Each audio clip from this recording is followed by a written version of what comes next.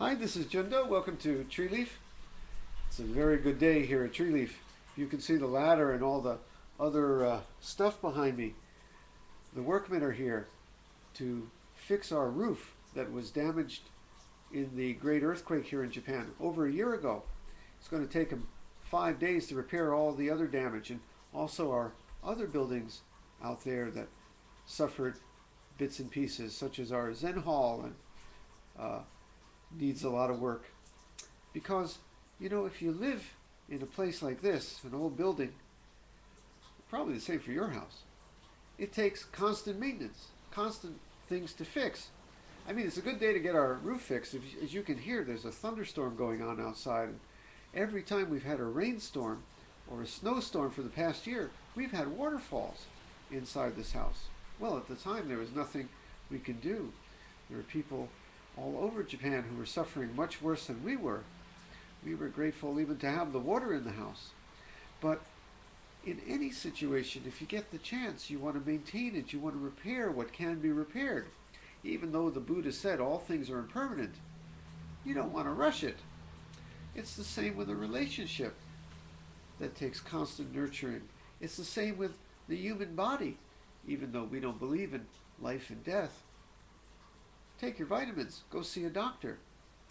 It takes constant care to make sure that things continue. And you know what? It's the same thing in Buddhism itself, in a Buddhist lineage, in a Sangha. We want to make sure that things continue generation by generation.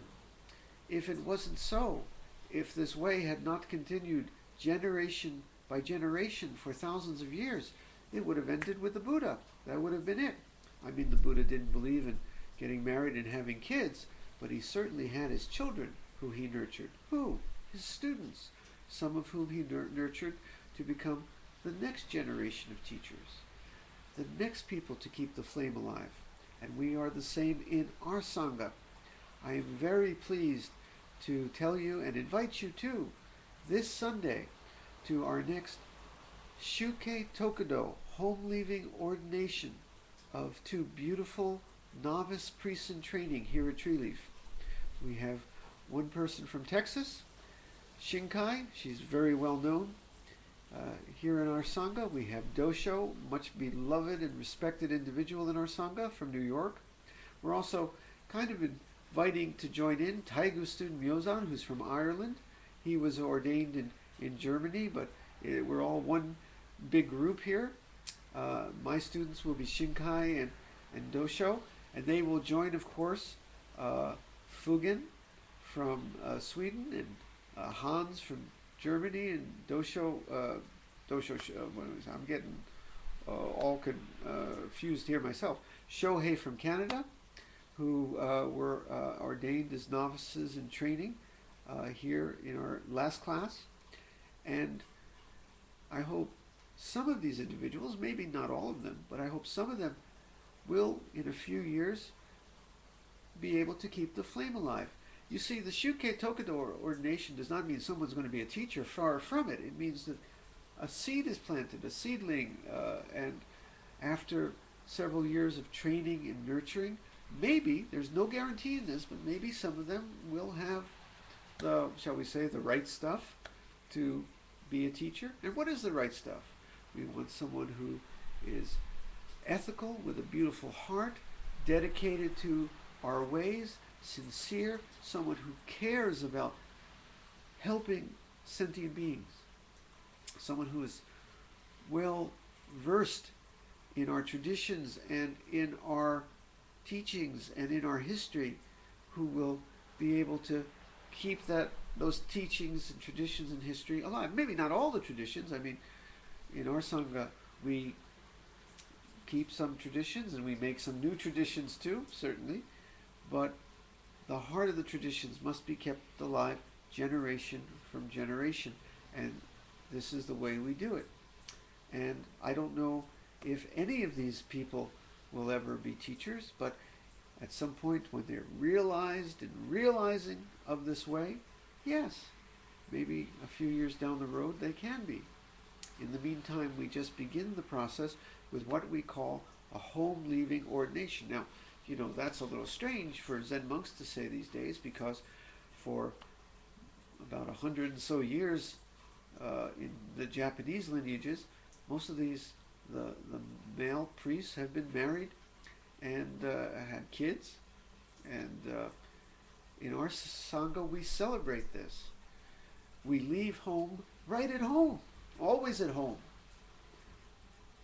I had a beautiful discussion this week with some folks from a lay Zen teachers organization in the U.S., and I said, in our Sangha, we don't make a big deal about whether we're lay priests or priest lay folks. I guess that's play folks, priest lay folks. You can call us bananas, or you can call us the rain, just like it's raining outside. We are fathers. When I'm a father to my children, I'm a worker when I'm doing my job. When I am nurturing the Sangha, I guess I'm the teacher. When I'm voting, I'm a citizen. We're many things in life, one of which is to be the folks who keep this Zen way alive. So call me priest, call me dad, call me worker, I don't care. I'm all of those.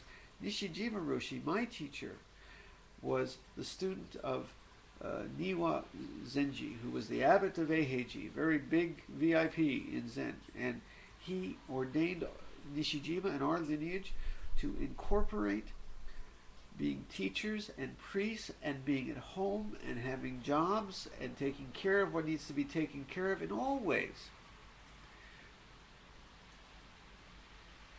Just like the division between male and female has been kind of blown off into emptiness. That's a very traditional division. The women had to take a back seat in Buddhism for thousands of years. That's kind of been forgotten in the West. Well, we're saying now's the time to kind of forget this whole big thing about who's a monk and who's not. I think the Buddha would say times are changing, and so we're going to change with it. And another thing about our Sangha and our ordination ceremony that's very controversial to some people, though I don't think it should be, is that when we have the ceremony and even some of the training that follows too, we're separated while forgetting all thought of distance and time.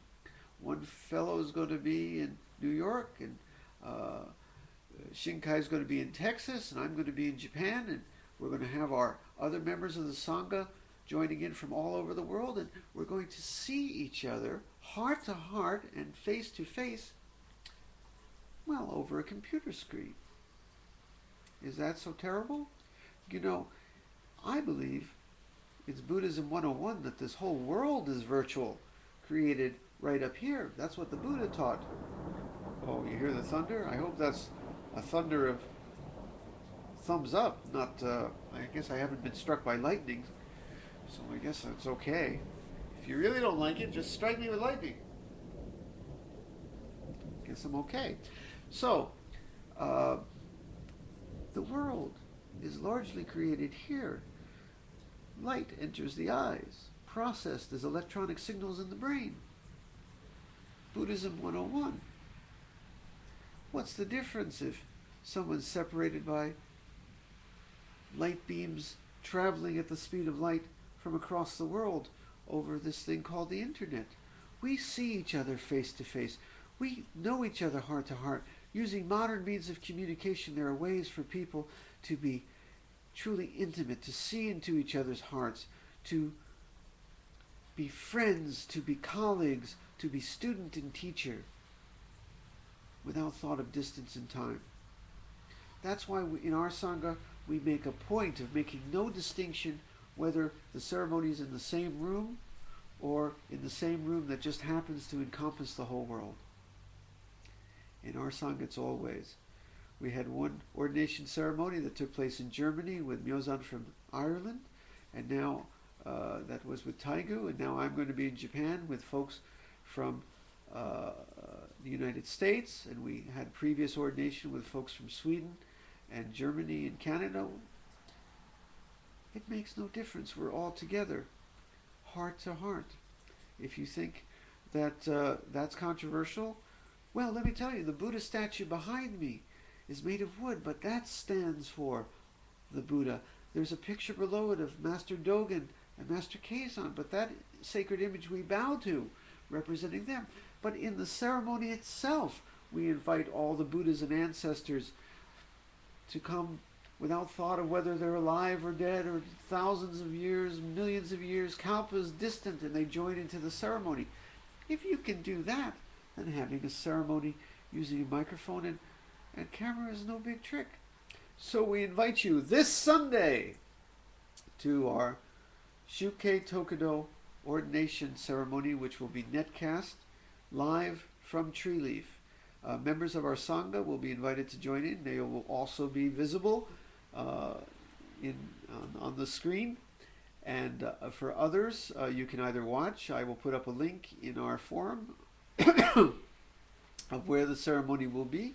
I'll put one up here on our blog. And also Sunday afterwards, I will put up a recording to memorialize the ceremony too. And if you get a chance, please take a look. So I'm very glad to welcome Shinkai and Dosho and Myozan too, Taigu student.